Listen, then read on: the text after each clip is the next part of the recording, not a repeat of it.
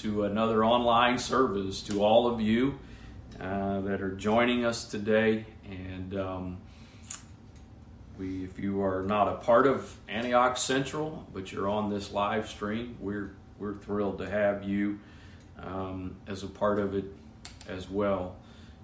Did want you to take note. I thought this would be kind of an appropriate sweater to wear today in light of the snow falling outside. So that was my wardrobe motivation for today.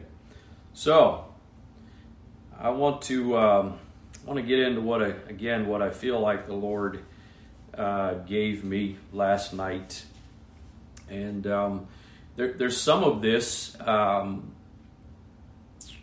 let me I guess rephrase that. The kind of the theme of this is something that I've touched on several times in the last several months. In fact, if I recall, and I don't remember the exact message, but I feel like within the last couple of months, I preached a message that was really kind of this basic theme. But the Lord has just kind of brought me back to it for this morning. And so I want to begin with some verses. And it's Luke chapter 24. Luke 24, we're going to start reading with verse number 1. Now upon the first day of the week, very early in the morning, they came unto the sepulchre, bringing the spices which they had prepared, and certain others with them. And they found the stone rolled away from the sepulchre, and they entered in, and found not the body of the Lord Jesus. And it came to pass, as they were much perplexed thereabout, behold, two men stood by them in shining garments. I want you to notice something here for just a second. It's not really the main focus here, but as I would just read that verse, it just kind of hit me, and that is they were much perplexed. They were much perplexed that they show up to the tomb and Jesus is not there. And actually, we'll read it in a moment. The angel is kind of puzzled, the angel they encounter, because they're looking for Jesus and he has risen. And yet they went to the tomb expecting to find him there. And I think we have to recognize that we may as well go through moments of struggles, of doubts, and questions over things that God has clearly promised that he was going to do. They should have, if we want to be sort of critique this, their response when they found an empty tomb really should have been one of excitement and rejoicing, because Jesus told them he was going to rise again. But that was not their response. They were troubled by the fact that they could not find him. So they were much perplexed thereabout. Behold, two men stood by them in shining garments. And as they were afraid and bowed down their faces to the earth, they said unto them, Why seek ye the living among the dead? He is not here, but he is risen. Remember how he spake unto you when he was yet in Galilee, saying, saying the Son of Man must be delivered into the hands of sinful men, and be crucified, and the third day rise again. The angel asks them the question, Why seek ye the living among the dead? Why are you looking for the risen Savior in a tomb? They were no doubt perplexed by the question from the angel. What do you mean? Why are we seeking for the living among the dead? We are seeking for the dead where the dead are supposed to be, in a buried tomb, in a tomb. But here's the difference. The angel and these women were coming from two different places. They had two different points of departure, or as I think another way of saying it, they had two different frames of reference. They were coming from two completely different places. These women were coming from sort of their point of departure was the cross. It was standing there, seeing Jesus die, and then probably following him to be buried, and seeing them put the stone in place. That was their frame of reference.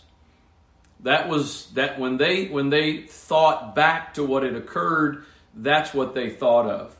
But the angel, or the angels, but the one that spoke to them, these angels, they were coming, I guess if I could say it this way, they weren't coming from the past, they were coming from the future. Their point of departure was in essence heaven. Their point of departure, their frame of reference was the victory that had been won. It wasn't the defeat. It wasn't the cross. It wasn't death. It was resurrection. It was life. And the challenge that I think we face today is sort of our frame of reference, and it's what our past experiences are. But then also, and this is I guess really kind of where I'm trying to go. When, kind of like the angels, when you and I read Scripture, and especially in light of this morning, what I feel like the Lord has given me, when we read about the characters throughout Scripture, and especially primarily the notable characters throughout the Bible, Old Testament and New Testament. The people that we first learned about in Sunday school, if you attended Sunday school, the heroes, if you will, of Scripture. We are looking at them from the side of the completion of their lives. We look back and we see the victory. We see the outcome. We see what God did through them.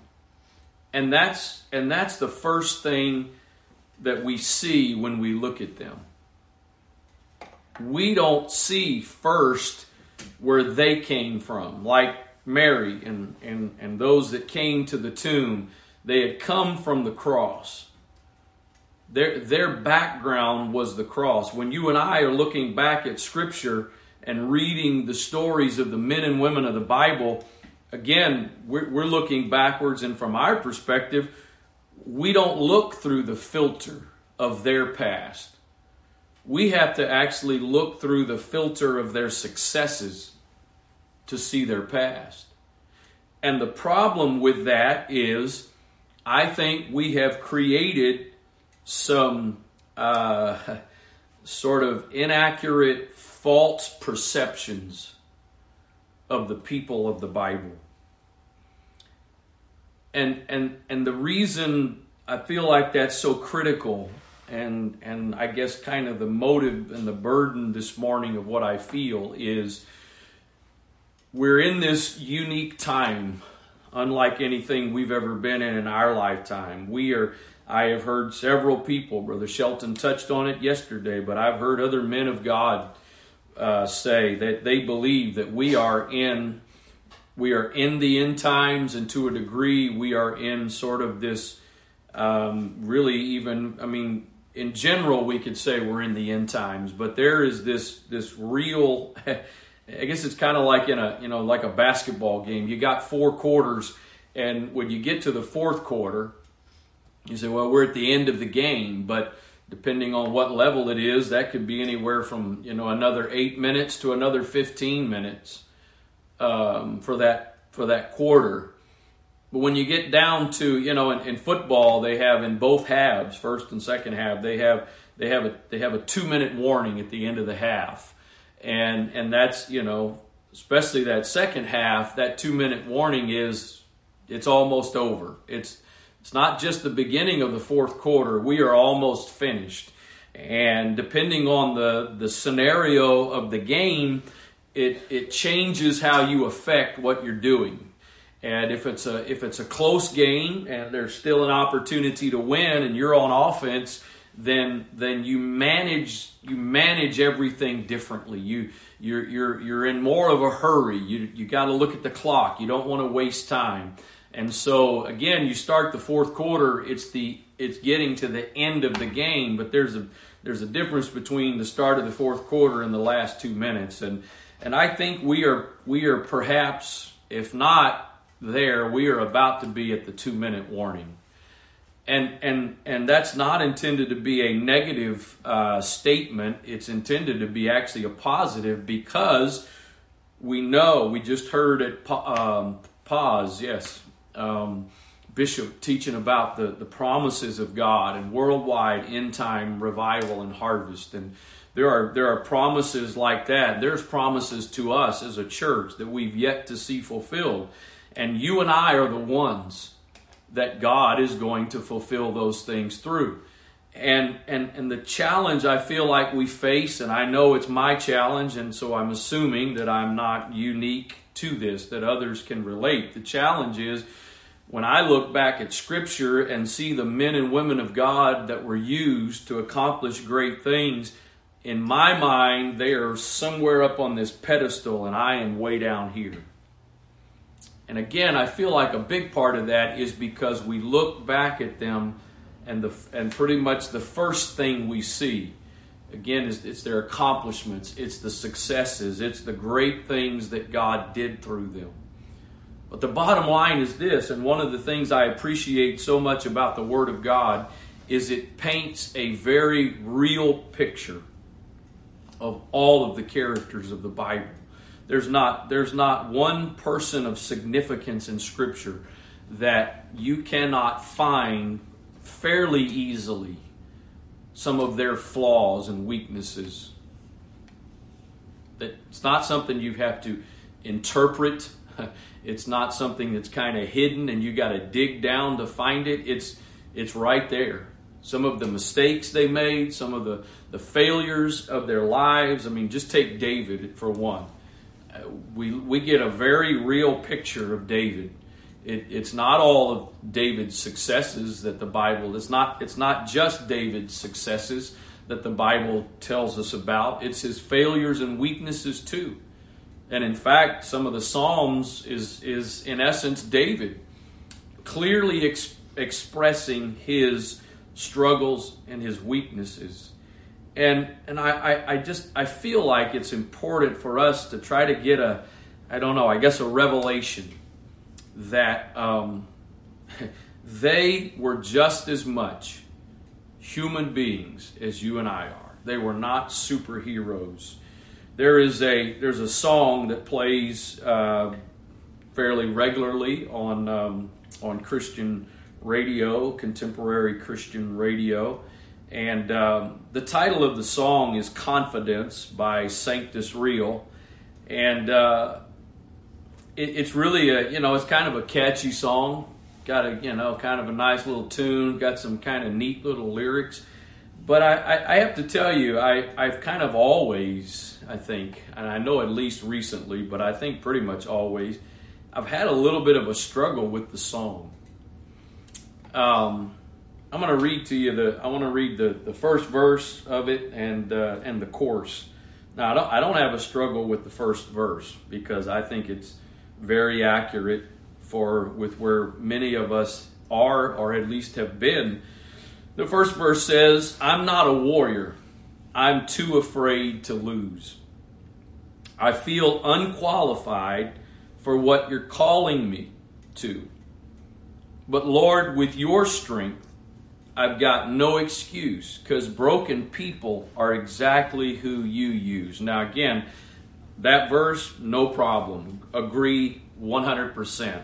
And most of us can identify with it, those first couple of lines. I'm not a warrior. I'm afraid to lose. I hear, and I taught about it months ago after Brother Hurt, or right after Brother Hurt was here, or at least in between, I think, some of the times that he was here. And we talk about the end times. We talk about what's coming. We talk about what we may have to end up facing as believers and as Christians, how we may have to conduct ourselves. And you may be like, hitting your chest, bring it on, let's go kind of a thing. But I'm not, I got to be honest, I'm not quite like that. And I don't think I'm the only one that's not like that, because there's a part of me that's saying, I'm not a warrior. I'm not that I'm too afraid to lose maybe, but I'm just afraid that, do I have what it takes? Do I have the ability? Do I have the determination? Do I have the strength? If I, like some of the martyrs throughout history, if I'm standing there with the threat of deny Jesus or lose your life, do I have what it takes? And so again, that first verse I think is I don't have problems with the first verse. I'll just put it that way. Not that I have problems, and not that it even matters, but to the point. Here's the course, and this is where I have my struggles. The course says, "So give me faith like Daniel in the lion's den. Give me hope like Moses in the wilderness. Give me a heart like David, Lord, be my defense, so I can face my giants with confidence." And I guess maybe the part about David, okay, but those first two. Give me faith like Daniel in the lion's den. Give me hope like Moses in the wilderness. The bottom line is, you and I don't need faith like Daniel. That's not the goal. Daniel wasn't saying, God, give me faith like another Daniel from the past.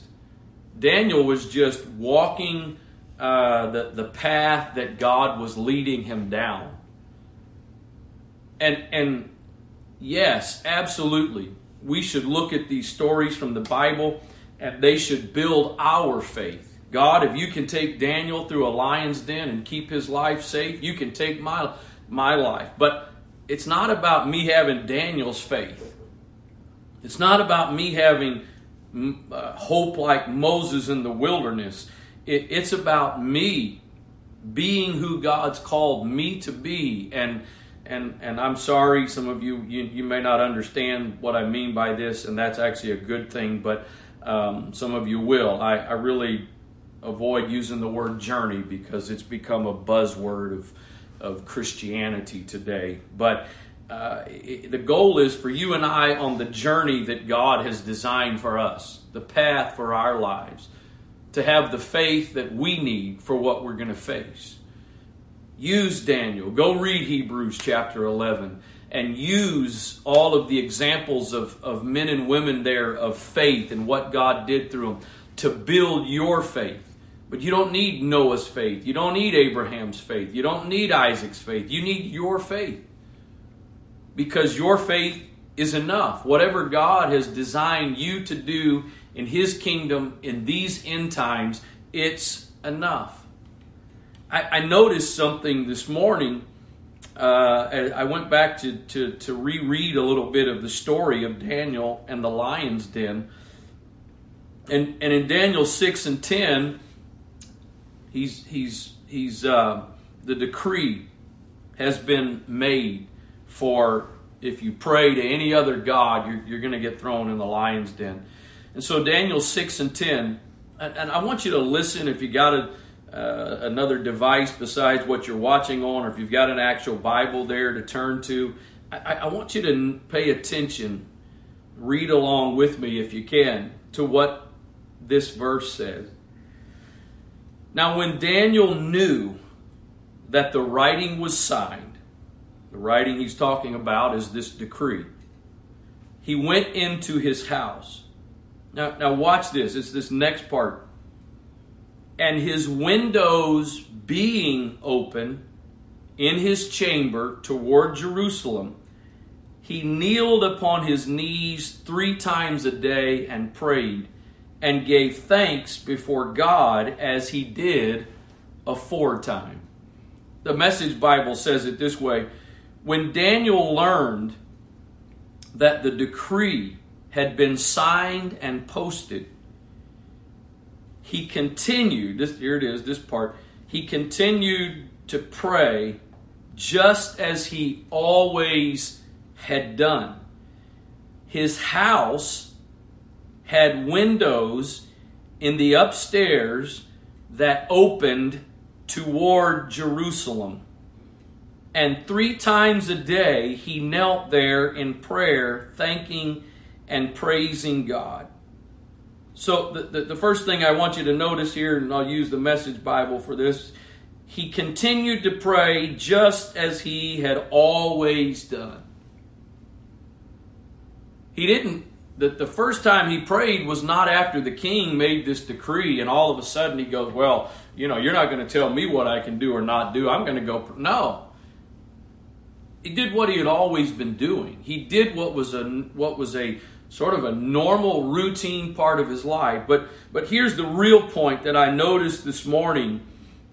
And I guess before I read that part again, I will tell you, and I don't think I'm the only one.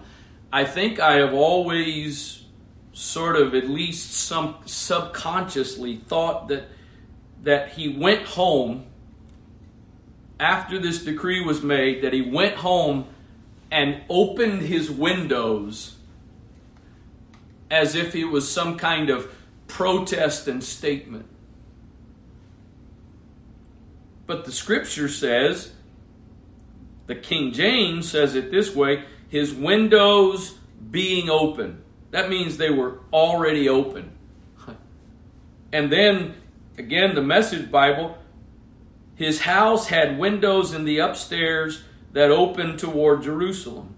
Now, I don't want to overanalyze this verse, but if I read it just at face value, the windows were already open. Again, I think I've always thought of this story that Daniel went home and sort of with this kind of sort of this production, throws the windows open and is going to now pray. He was doing what he had already done. So when we sing, "Give me faith like Daniel" in the lion's den, do you think Daniel knew that he had lion's den faith? Do you think when he went home and knelt to pray that day, that's because he knew, I've got the faith that I need? I don't think so. I have a feeling that Daniel, probably because he was a human being, I have a feeling that with a degree of uncertainty as to what his future would be, he knelt down to pray because that was just who he was and what he did. And then the other thing, and I reread this morning to try to make sure. Sometimes I know, and I've made this mistake, we get so familiar with a story in the Bible, we can end up kind of adding to, and I don't mean that in an intentional, deceitful way. We just kind of can start. I mean, it's kind of like any other story that gets told over and over. Every time it gets told, there's probably a little bit of an adjustment being made, not intentionally, not deceitfully, just it's like the old game telephone. You start at one person, and by the time it gets to the last, it's basically never identical. And so I reread, and not only the verse I just read to you, but the other thing I wanted to double check was this. There's nothing in this passage. I didn't go throughout the rest of the Bible. I didn't do that this morning, but I'm pretty sure from my recollection, there's not any place in Scripture that gives necessarily any more details about this story than this chapter.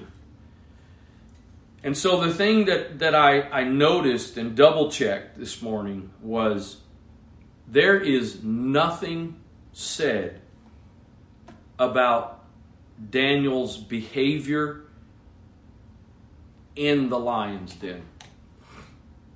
There's nothing. The scripture just tells us he was thrown in there. It tells us about the king who was very disappointed that he had been tricked into this and was up all night because he was worried about Daniel, and he comes back to the lion's den to find out, if Daniel's God had delivered him. And of course, as you know the story, that had happened. I will tell you, and again, maybe there's some of these things this morning that it's just me. But with 7 billion people in the world, I'm pretty sure I'm not completely unique in this regards. I know we're uniquely created, but when it comes to our thought processes, our struggles, I don't know of a person out of 7 billion or out of the history of man that they're the only one that's ever kind of dealt with those struggles. And so I think for me, and I've said this before. In fact, I think I've said this sometimes preaching, but I'm gonna go back on what I said. I think I've always kind of thought, Daniel got in that lion's den, and he was just as calm and whatever as could be, and laid down next to one of those lions to kind of snuggle up with and keep him warm for the night. And I have a feeling that's most of our imagination of this scenario. And yet, again, there's absolutely nothing that I could find this morning that tells us anything about Daniel's actual experience in the lion's den. There's nothing that tells us what he felt or didn't feel. So there's just as much the possibility that rather than him being thrown in that lion's den and walking right over and starting to pet those lions as if they were, tamed pets, there's just as much possibility that when he was thrown into that lion's den, that he immediately found himself a corner and balled himself up down on the ground, as small as he could be. Maybe he was sitting there shaking out of fear and worry, because I know if it was me, I don't want to be in no cage with no lions. What if Daniel actually spent the whole night in fear? And yet now we sing, "Give me faith like Daniel's." What if Daniel's faith was not as strong as we have the perception that it was?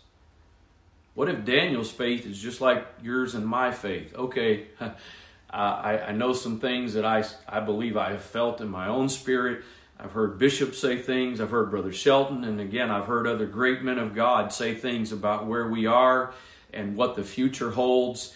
And I'm sort of this one side. There's this side of me that says, I'm going to keep doing what I've been doing. I'm going to keep trusting God. I'm going to keep preaching. I'm going to keep ministering. I'm going to keep praying. I'm going to keep believing. But oh my goodness, do I have what it takes for whatever the future holds? What if Daniel said, or excuse me, not necessarily said, but what if when Daniel knelt down that day to pray, that there was something inside of him, that it wasn't like, bring it on, throw me in the line, let's go. What if it was just simply his devotion to prayer, his commitment to God, that all he knew was, this is what I do, this is who I am, and therefore, if it costs me my life, but it wasn't some, let's go, bring it on, big chest bump thing with, it may not have been that. You say, well, can you prove it wasn't? No, I can't. No, I can't. But unless I'm missing something, and if you know something, then text me or email me after this, and I will clarify this evening and correct my inaccuracy. But I'm pretty sure, again, not only from what I read this morning, but going through the inventory of my brain with scriptures that I know, I don't know of anything anywhere else that gives us the right to think that Daniel was fearless in that lion's den.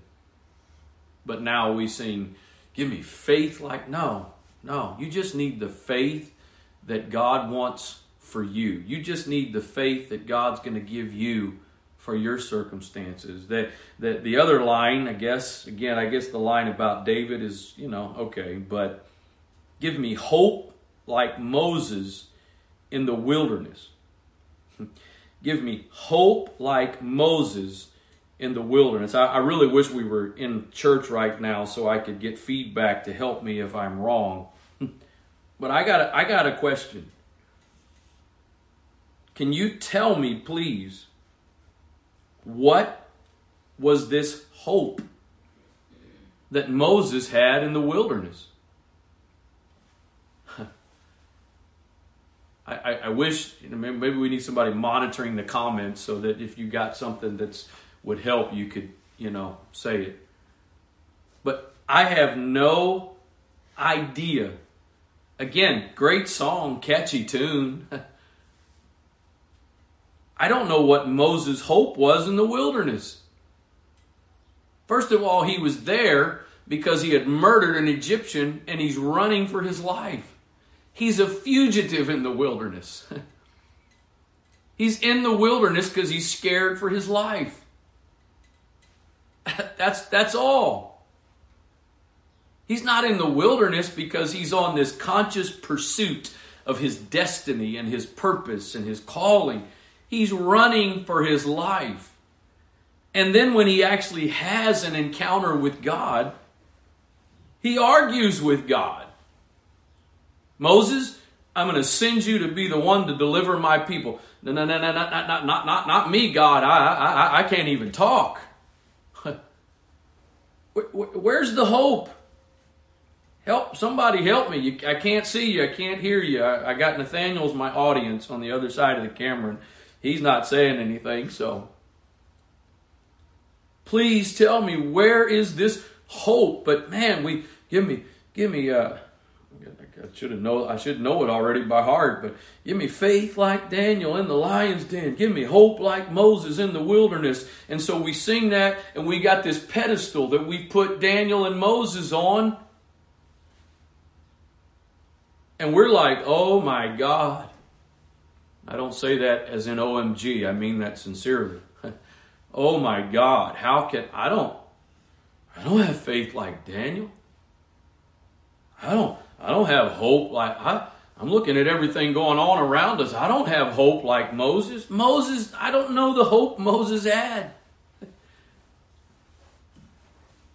He argues. Part of me says, how in the world, when you're having a conversation with a bush, you're having a conversation with a bush that's burning and not being consumed, and then you're going to stand there and argue. Not me, God. I got a feeling there's some folks this morning that you've had some arguments with God. You get this sense of what God's calling you. You get this, maybe some of you probably have had dreams and visions from God.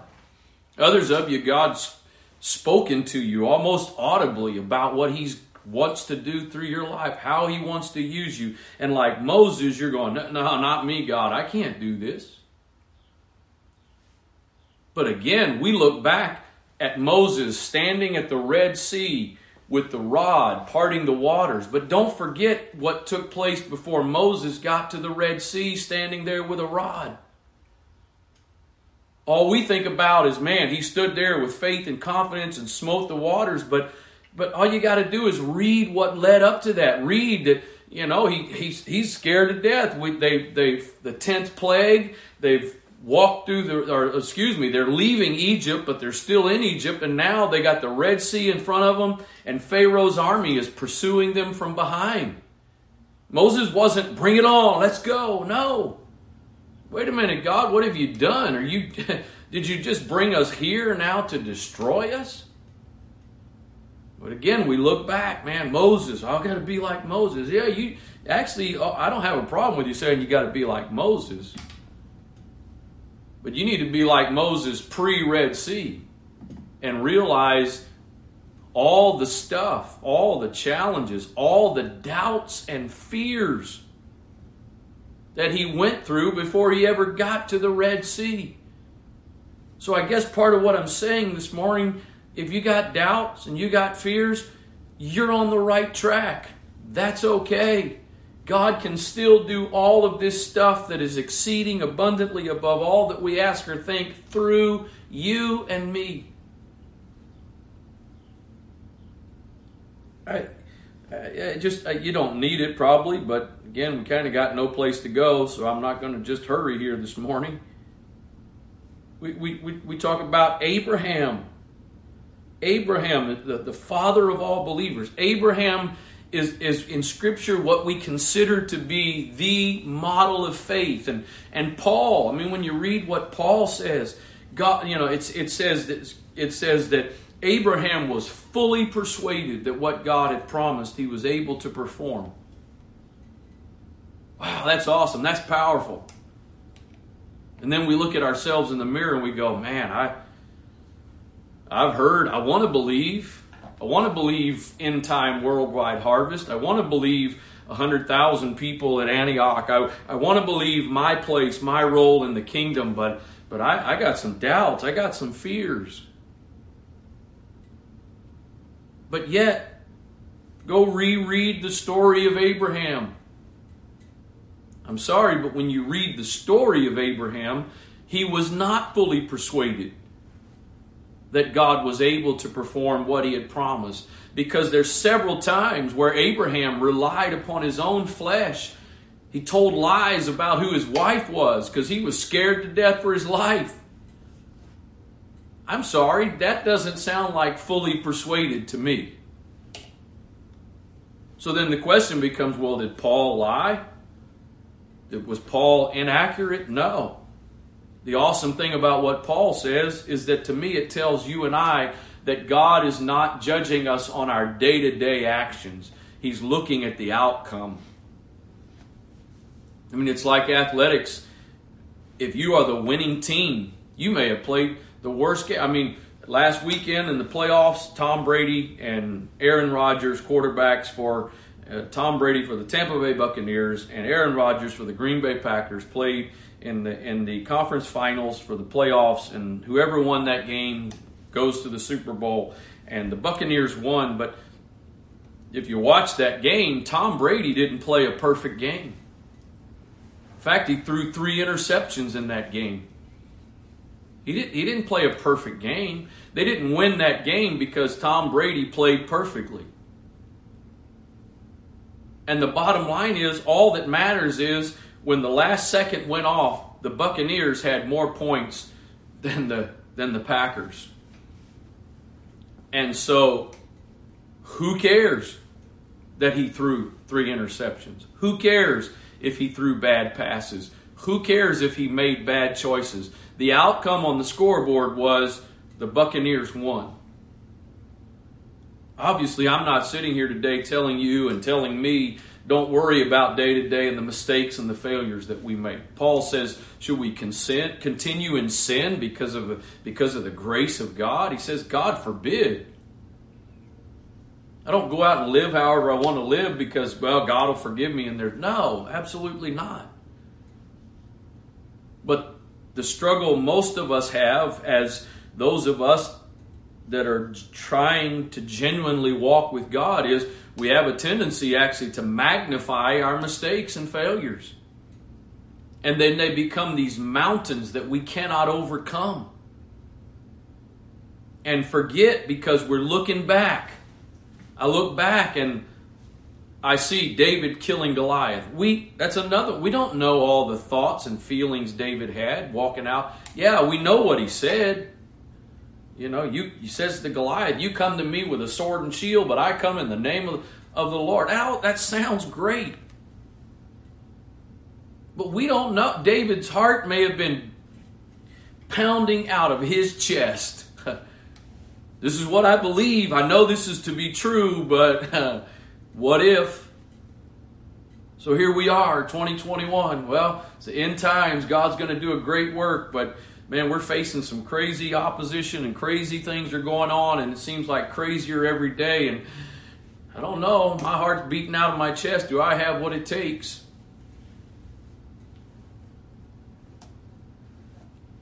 How about Esther? Again, although I would say that Esther is one of the characters of the Bible where we do tend to have a more realistic look, because a lot of times when somebody's talking about Esther, the discourse between her and Mordecai comes up. Mordecai says, gets word to Esther, you got to do something. Your people, you may be living in that palace, but you're one of us, and your people need you. And her initial response is, not me. I can't do anything. If I go before the king, I'm taking my own life in my hands. You want me to go to the king on behalf of our people, but I don't know about I don't know if I can do that. Obviously, as we know the story, finally she does. Finally, she does go before the king and intercede for the children of Israel, the people of God. And yeah, we know the story. And the decree that had been made was canceled, and Haman ends up hanging on the gallows that he created for Mordecai. We look back and we see the victory, but too many times that's where we stop, because for our point of reference, we need to go to the other side of the victory and remind ourselves these were not immortal superheroes, superhumans with super strength that was different than the rest of humanity. It says of Elijah, I believe in the book of James, talking about prayer, he was a man that was subject to like passions as we are. Elijah was not some superhuman. What is it, an automaton, I think? He was not some abnormal person. And yet he prayed and it didn't rain. And he goes up onto a mountaintop and stands down the prophets of Baal and calls fire down from heaven. Fire comes down from heaven, consumes the sacrifice, the stones, the water. There's nothing left. But that's another one. Actually, when you look back at Elijah to Mount Carmel, to get to Mount Carmel, you got to go back through what happened after Mount Carmel. Because Elijah, the very next chapter, he goes from this mountaintop experience, one of the most sort of sensational stories in all of the Bible. Fire comes down from heaven, consumes the sacrifice in front of everybody. And then in the next chapter, he's running scared for his life, literally asking God to just kill him. Just kill me. But even at that, most of the time, it's Mount Carmel. It's fire coming down from heaven. It's not the true, accurate picture. This was a man subject to like passions as we are. How about Gideon? To me, again, Gideon is one that's another pretty good example, because it's flat out told us. We can read and see. He's hiding behind the winepress, afraid, and the angel of the Lord shows up. "O Gideon, thou mighty man of valor." And in essence, his response is, who, me? Do you see where I am? Do you see what I'm doing? Do you know why I'm doing this? And you're going to call me a mighty man of valor? You got the wrong person. And then the process to get from that wine press to finally to the point of victory it wasn't an overnight thing. I mean, I would like to think that if an angel of the Lord showed up to me and gave me a word from God, I would like to think that I had enough faith that was good enough. I mean, wow.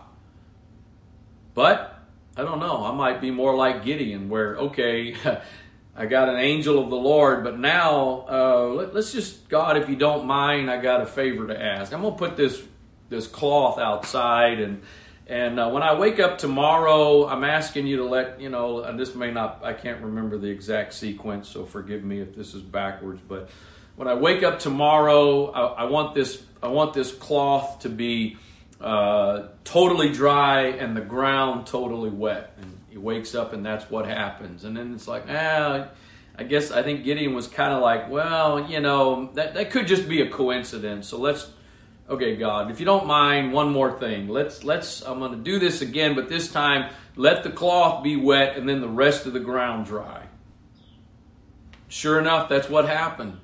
So now he's got an encounter with an angel, two different, I'll count them as individual, two different tests. So now he's got three things. The Bible says by the mouth of 2 or 3 witnesses, let every word be established. Gideon's now got 3 witnesses. And that still wasn't enough. He sneaks down outside of the enemy's camp and overhears 2 of his enemies, or excuse me, I don't know if it was 2, but one of his enemies talking to other ones about a dream, and calls the name of Gideon. And finally, it seems to be that was enough to get Gideon to finally obey God.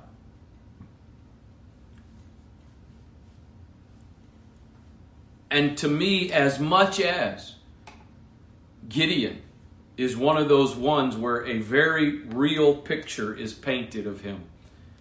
And, as I said before, I can't find other stuff about Daniel, so I'm not going to sit here and tell you that Daniel was definitely afraid in the lion's den and that he hid in the corner. We don't know that, because maybe he did lay down with the lions without any worry. He wasn't anxious. He knew God had it. I don't know.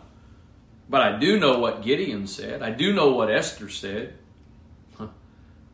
I do know what Mary said when the angel of the Lord showed up to her and said, you're the one that's been chosen. And she starts arguing, not me, this can't be, somebody else, but not me. So again, we know what Gideon said. We know the process that he had to go through to finally lead the children of God to victory. But I think even at that, all we think about is, oh, Gideon, thou mighty man of valor, and they're standing on 3 mountaintops, hilltops, and crushing these lamps and yelling out, the sword of the Lord and of Gideon, and this great victory's won. And we forget the process or the journey to get there. If we're all created in God's image, and you and I go through struggles and fears, I think Joseph's another one, and I'm going to wrap up here, but Joseph, I would say, is similar to Daniel in the sense that we are not given all the details of how Joseph felt, what his thoughts were. And I think because of that, we put Joseph on this pedestal. I mean, he was thrown into a pit. He sold into slavery.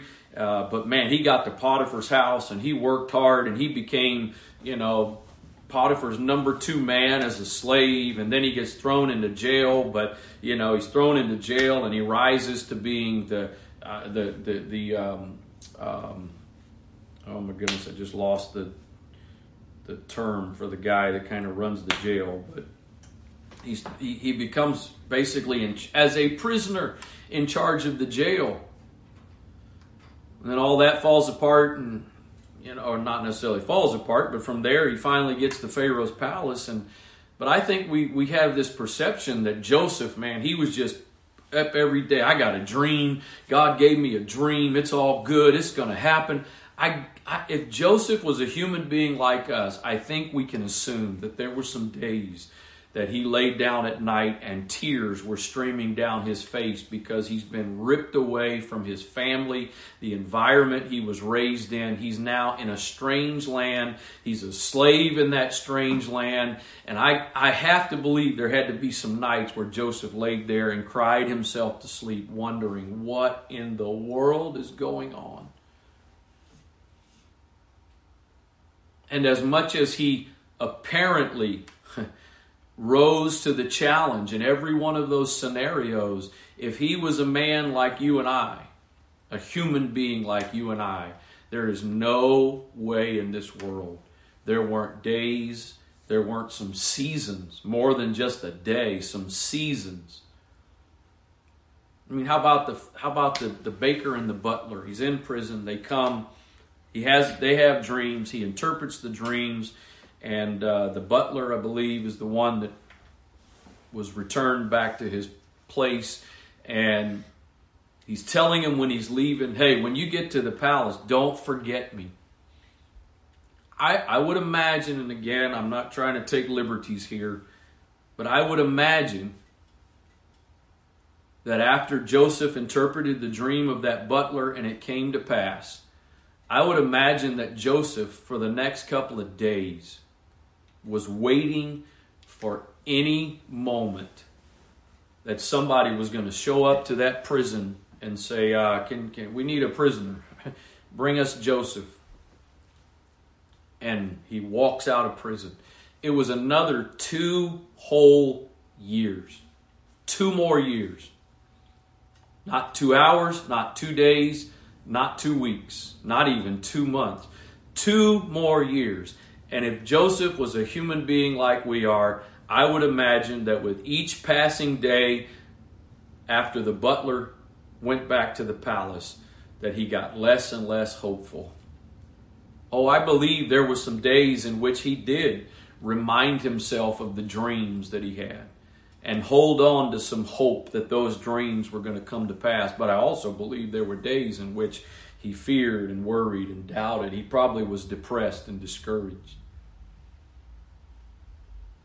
But again, what do we talk about? He was the one who led Egypt through 7 years of plenty and 7 years of famine. He's the one who forgave his brothers for all of the betrayal that went on and was the one to help his family in this crisis. But we can look back to days and times where there's some weakness, there's some struggles. They weren't superheroes. They weren't superhuman. They weren't super Christians or super disciples. They're men and women just like you and I. Yesterday afternoon, Brother Shelton and I were just sitting around and just talking about a variety of things. And I want to say this very carefully because I don't want you to take this wrong or misinterpret this. We weren't gossiping. We weren't gossiping. But in the course of just some of the conversations that we were having, he shared some things about some men of God, one in particular who I admire. Look, I'm talking to someone I know, not just some random person. And I think I would have to say in some ways, at least subconsciously, I've kind of put them on a pedestal because of their ministry. And again, please understand, it wasn't in a critical way. It wasn't in a gossiping way. All I can tell you is that the context of it was for the right reasons. It was positive. So please hear that, please. But he shared some of the stuff that this person dealt with, goes through. And it wasn't that I was now disappointed or disillusioned in this person. It wasn't. In fact, I have just as much respect for them right now as I did yesterday. But I kind of sat there and I'm thinking, wait a minute, that person struggles with fear? I don't want your mind trying to fit. That was really the basic thing, was fear. So, like, that person, they struggle with fear? I would have never in a million years thought that. And I wouldn't have thought that because my perceptions are basically based on ministry settings that I've been in with them, where I've sat and listened to them preach, teach, minister. And in my mind, they appeared to be kind of invincible. Like, man, I want to be like them. And you know what? After yesterday, I still would like to be like them. It's not that I'm like, oh man, they're not perfect. No, absolutely not. It's, oh, wait a minute, okay. My response actually is, there's some hope for me. Because I thought they were just kind of the model of perfection. And guess what? They're a human being subject to like passions as we are. You know, most of you, especially those of you that have been a part of Antioch for any length of time, know that I'm known to be a very quiet person. But here's the thing. If this is all you know of me, if Sunday morning, Sunday night, and Thursday night is all you know of me, then you probably sit there and go, they say he's quiet, but I sure don't. I don't know how. I was in a counseling session a couple of weeks ago with someone, and I said it to them. I've said it to others before, but recently just said it again. Well, I guess based on this meeting, if you were judging me on this meeting, you would think, I have no idea how they say you're a quiet person. It's not that I'm faking or putting on. It's just a testimony to the fact that God's giftings and anointings and whatever can cause us and empower us to do things that may not be our personalities. And so my hope, my burden today is kind of once again, because again, I forget the message, but several weeks ago, I think it was, I preached really kind of a similar message. But last night, I feel very clearly God dropped this into my spirit. And so somehow you and I, rather than reading about the men and women of faith, the men and women of the Bible, and putting them on some kind of unattainable pedestal, not for the purpose of fault finding, not for the purpose of tearing them down, but for the purpose of reminding us and giving us realistic expectations that if they could do it, we can do it. If God could do what he did through them, he can do in 2021 and whatever time is left in the future through us. And rather than just looking at the successes and the victories, we need to go back to the journey, the process that got them to the victories. Because right now, for the most part, and most of us have had God do things and answer prayers and work out situations and deliver us from various things. And so, yeah, we've had some of that, but here we are facing some challenges and facing some mountains in our future. And I'm convinced the devil wants us to live in fear and doubt that I don't have what it takes. I need faith like Daniel. I need hope like Moses. No. You just need to be who you are, what you are. I've said it already. I'll say it again. Absolutely. We should use them as examples. We should use them to inspire our faith, but not looking at them through some kind of filter of perfection, that they had this unshakable, unwavering faith and confidence. I think I could say this. I won't say it as an absolute, but I'm pretty sure you give me, especially the notable ones, you give me a notable character in the Bible, and I could pretty quickly tell you at least one flaw, one failure, one character issue. every single one, because as I've said already, the Bible is very truthful. It doesn't paint some kind of perfect picture. I read something the other day. I may end up doing a thought for the day on this in a couple of weeks or so, but I came across an article the other day, and it was some kind of, I think, writer or golf professional or golf writer for news outlets, whatever.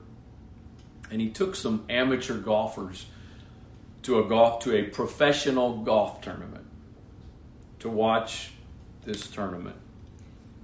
And the article was based on, he had said to them, he said to these amateurs, with regards to the professionals, they're not that good. He didn't say they weren't good. He said they're not that good. And of course he took some heat for that statement, but what he was trying to say was they don't do everything perfectly. They don't hit every shot perfectly. In fact, I was very shocked, and I don't want to get bogged down in this for all of you that aren't golfers, but I was very shocked. There was some statistics that he shared, and the difference between the professionals and the amateurs with regards to some of those statistics was actually not that big of a gap. One of them was just one example was the percentage of fairways they hit. So that, just for the non-golfer, that means kind of a good shot you want to hit. The pros, I think it was the pros do it either 50 or 60% of the time, and amateurs were about 40 or 50, whichever. It was only about a 10 percentage point difference. I've been playing golf since I was 12 years old. I was shocked to hear that. The point he was making basically was, we set these unrealistic expectations. We have these unrealistic perspectives. And so I don't think I have to say, I would hope I don't have to say this. I am absolutely not here today to tear down the men and women of the Bible. Absolutely not. But I am here to say that we need to look through a realistic filter, because the enemy wants us to look through an unrealistic filter, because then that discourages us. That causes us to feel like we're failures, we're hopeless, we might as well give up. But that's not the case. Father, I'm sitting here in very unexpected circumstances today. But obviously you knew that we would be in this situation today. It's not a coincidence. It's not chance. So I pray, God, that you will take what's been said this morning and use it in the hearts and lives of those that are watching today. Whatever their age is, young and old, God. Whatever their role is at this point. Whatever their ministry is at this point. And that you would work in their hearts and lives to bring about some confidence and faith that you really can use each one of us. You really can work through each one of us. You really can accomplish through each one of us what is needed in these last days. That our weaknesses, our fears, our doubts don't disqualify us. Yes, we need to deal with them in the right way. We need to handle them in the right way. We need to come before you with them and let you work them out in us, but they don't disqualify us. They're not the proof that we just need to give up and quit because we're human beings and we've got weaknesses and struggles. You gave us example after example after example in your word of men and women who had some amazing successes in their walk with you in the kingdom, in your kingdom. But you also showed us the frailties and the weaknesses. So God, if you can do it through them, and some of them, Lord, you did it through them and they weren't even filled with your Spirit like we are. We have you inside of us, empowering us, strengthening us. So that's even more reason to believe that if you could do it through them, you can do it through us. Lord, it's not about us relying on ourselves. It's not about putting confidence and faith in ourselves. It's about putting faith and confidence in you, who you are, and what you can do through us. As Paul said, Lord, we have this treasure in earthen vessels, that the excellency of the power might be of you and not of us. Give us a revelation. Give us a fresh revelation of that. That yes, we are earthen vessels. We are frail, fragile earthen vessels. But the excellency of the power is you in us. In the name of Jesus Christ. In Jesus' name. Amen. God bless you. I think it may go without saying, but we are online this evening as well. So hopefully you'll be joining us tonight as well.